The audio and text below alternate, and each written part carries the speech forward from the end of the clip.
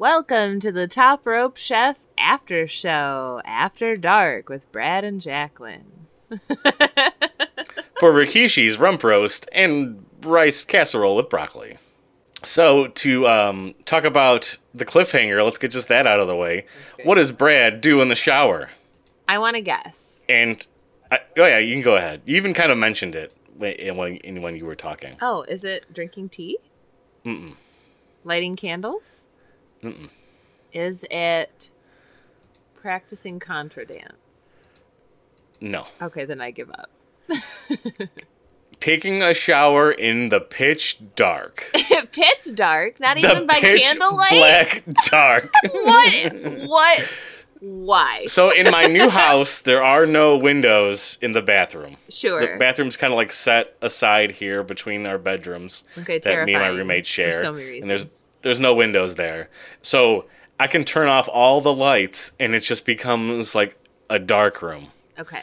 Like it'd be like eating in the dark, but I'm in the bathroom and I'm just kind of enjoying my time in there. It's more relaxing. I can still see like the shampoo and soap bottles and things. You can. There's a little bit of light coming out from underneath the door. The door. Okay.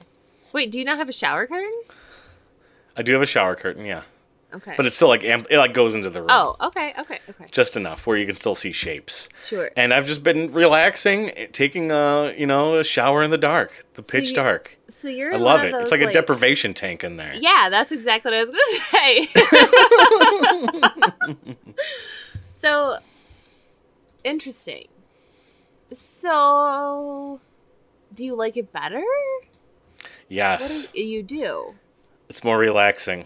No music, no anything, just silent, dark. Yeah. I'll sometimes have a podcast on, but Okay. it's not mandatory. So we had talked maybe about a month ago about the future of this podcast and where it's going when we're done with this cookbook, and maybe shower is the genre we shower tips and tricks. Into. Maybe we start filming in the or not filming. Oh no. Oh boy. I meant recording. Hey, I'll have my lights off. I'm okay with filming. You'll be able to see nothing from me.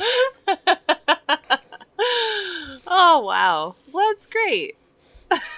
What a cliffhanger. Sign up for that Patreon to get access to the dark video of Brad in the shower. Brad's shower cam. Patreon.com/TopRopeChef. Oh, boy. Oh, boy. I think we just lost patrons. So what do you want to talk about today? How was your week in food? My week in food was invigorating. Oh, that's a fun word to say. It is, isn't it? You know what I did this week? I went dumpster diving for the first time. Oh, okay. It was... Do you have a place by you that you can do that? You don't have to say the name of the place, but... Yeah, there's a lot of places. Oh, really? There are some chain stores that are notorious for just throwing food away. I went in with somebody I work with who is a seasoned dumpster diver. And so they know all the good spots probably, too. Yeah, well, I mean... Nope, seasoned was the wrong word. She's new to it, but she was trained by a seasoned person who also works with us, so by proxy. But she told me the spots to go. I wanted to try some new spots just to see, mainly pet food places, because I was hoping I could get some sweet stuff for my dogs, but they had nothing in their dumpsters, like totally empty. But they probably just keep like stuff that goes bad on their shelves all year round. You know. Yeah, but let me tell you what we got in 2 hours dumpster diving. This is, mind you, this is 3 dumpsters that we went to.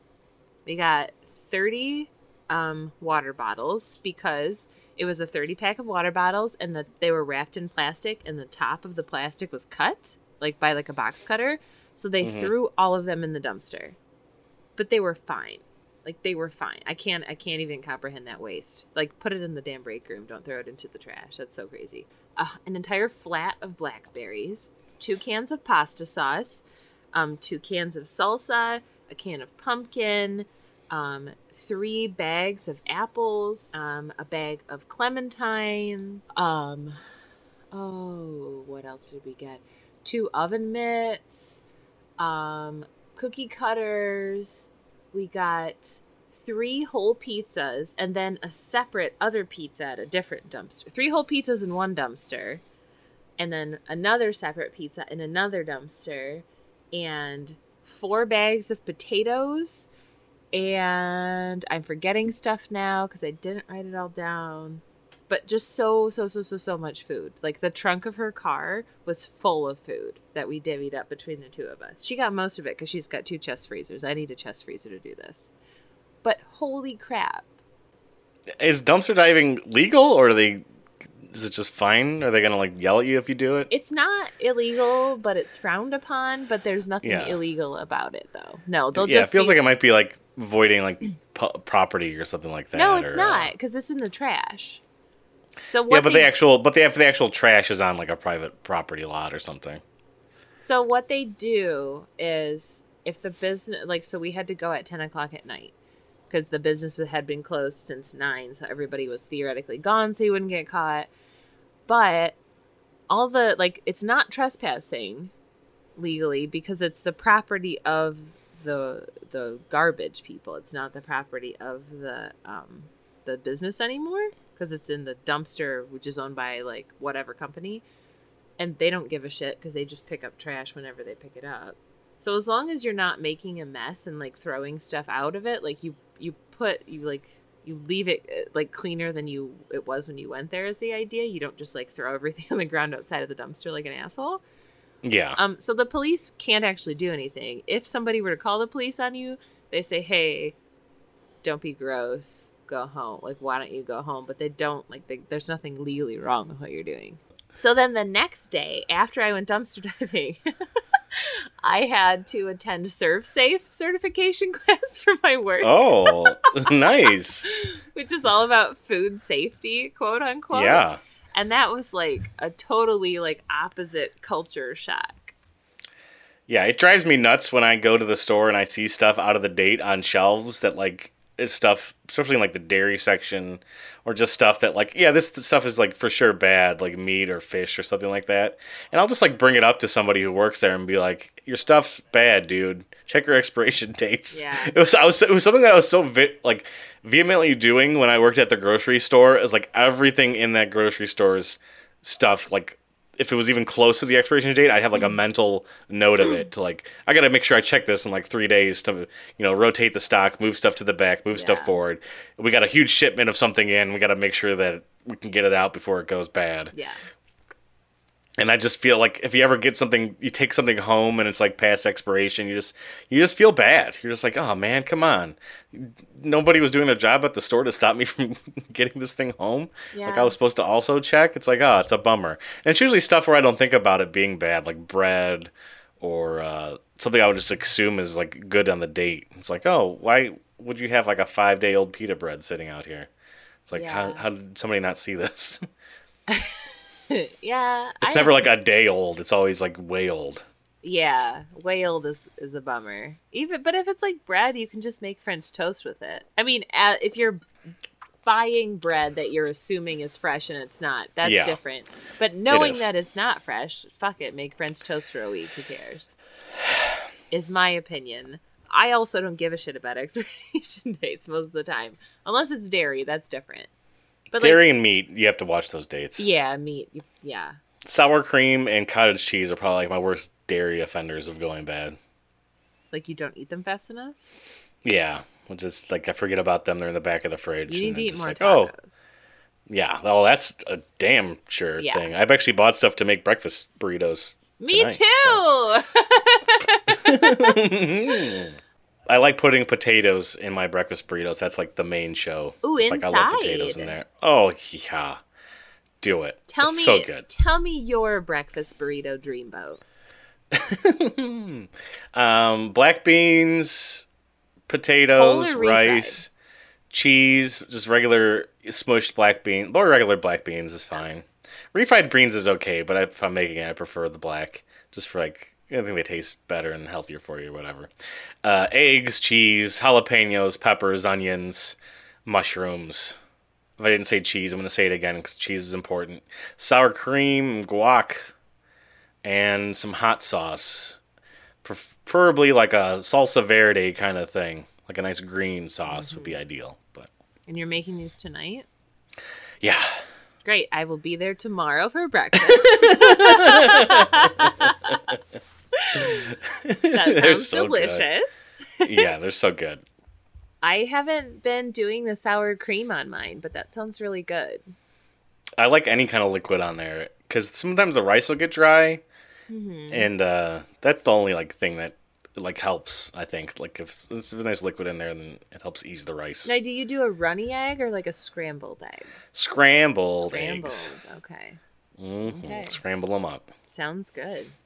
Do that whisk. Get them all in like a big container. Whisk them all together. Yeah. Butter up that pan. Put them in there. And as soon as they start to get solid, you turn the heat off and just move them around and cook them all nice and loosey-goosey and tender. Now, what husband has been doing lately is he's been doing like big batches. Once a week, he'll make just a bunch. It's like once every week and a half because he makes a bunch at a time and then freezes them. And then he'll pull them out the day before. And I've been pretty jealous of his system. I've been weaseling my way into that. And it's real good. I like to put cilantro on and tomatoes on mine. Yeah, that'd be nice. I've only have those recently got into the salsa verde, and I'm very happy with it.